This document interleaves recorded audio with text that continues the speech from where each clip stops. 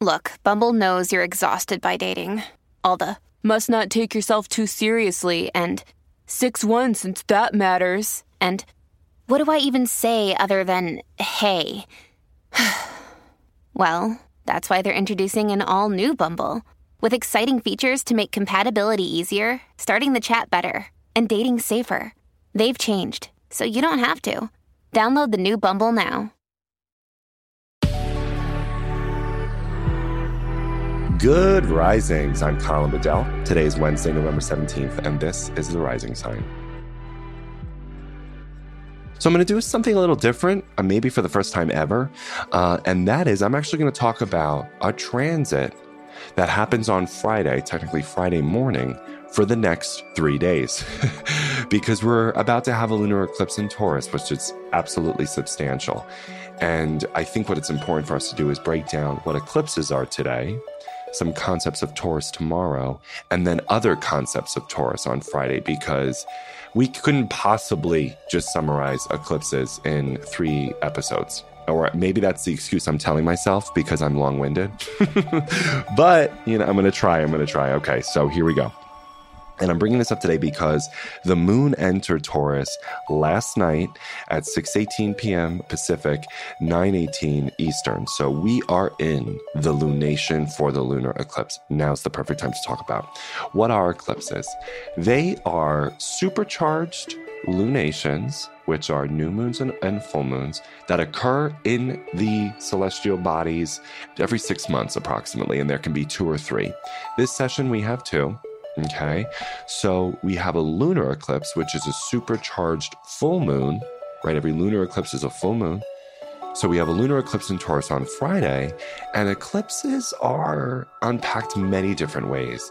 I have personally experienced them as the ways in which the universe can self-organize and self-correct itself without our effort, regulation, or participation sometimes. Right? It's sort of like, you almost can look at it as like the universe's immune system, where it goes back in and kind of self-corrects itself a little bit. And that's why people caution sometimes against maybe manifestation, collaboration work. If that resonates with you, great. If you prefer to be in a constant collaborative conversation with the universe, that's great too. That's certainly where I stand. But I think, everybody's spiritual and metaphysical traditions are different. So I want to hold space for those different practices. But eclipses are really transformative. I've looked back on my own life before I was even totally astrology conscious, and it's amazing how you can really pinpoint just phenomenal shifts based on the eclipses. I've seen that in my own life especially. And a lunar eclipse is a full circle moment. That's what we're about to have on November 19th. And I actually recommend for you to perhaps write these things down around what comes up for you in an eclipse journal. My colleagues, the Astro Twins, my mentors, my wonderful friends, Ophira and Talia, do mention eclipse journals. And wow, is it amazing to keep a record of what emerges, because you could just see how the evidence lives on. And so lunar eclipses are, again, supercharged full moons, and full moons are full circle moments. So something will reveal itself on Friday around the Taurus-Scorpio axis, which we'll cover in the next few days. And I would argue that something is about to end. Something is about to complete. If you have intended or worked for closure, for something to end, Friday is the moment you will probably see what the universe cooked up in store for you.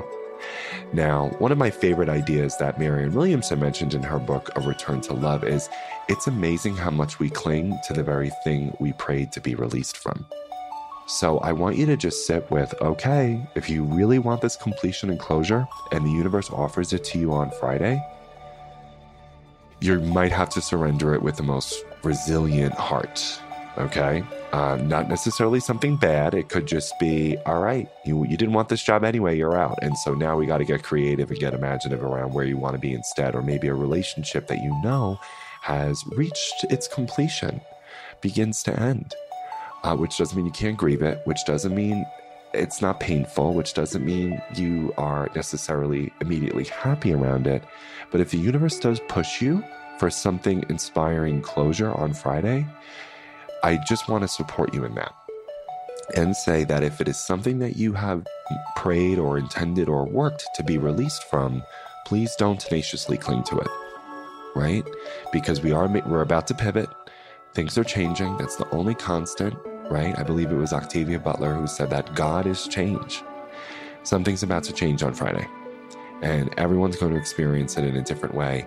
And so let's prepare ourselves for the pivot, for the adjusting and the flexibility, and the bending without breaking, because we will have to bend a little bit on Friday. So I hope that was helpful.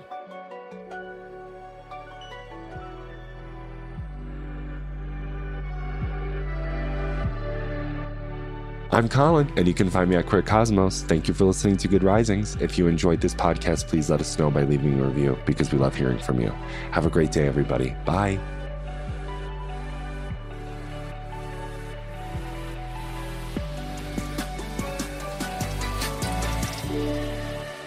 Good Risings is presented by Cavalry Audio. Our bodies come in different shapes and sizes, so doesn't it make sense that our weight loss plans should too? That's the beauty of Noom. They build a personal plan that factors in dietary restrictions, medical issues, and other personal needs so your plan works for you. Noom doesn't restrict or shame when you want to treat yourself. Their flexible program focuses on progress instead of perfection. You don't have to give up carbs or anything. And with their daily lessons, you can learn something new about your food choices every day. After just a few days of using the app, I learned how to recognize cues for overeating and how to choose the right foods to feel full. Stay focused on what's important to you with Noom's psychology and biology-based approach. Sign up for your trial today at Noom.com. That's Noom.com. And check out Noom's first ever cookbook, The Noom Kitchen, for 100 healthy and delicious recipes to promote better living. Available to buy now wherever books are sold.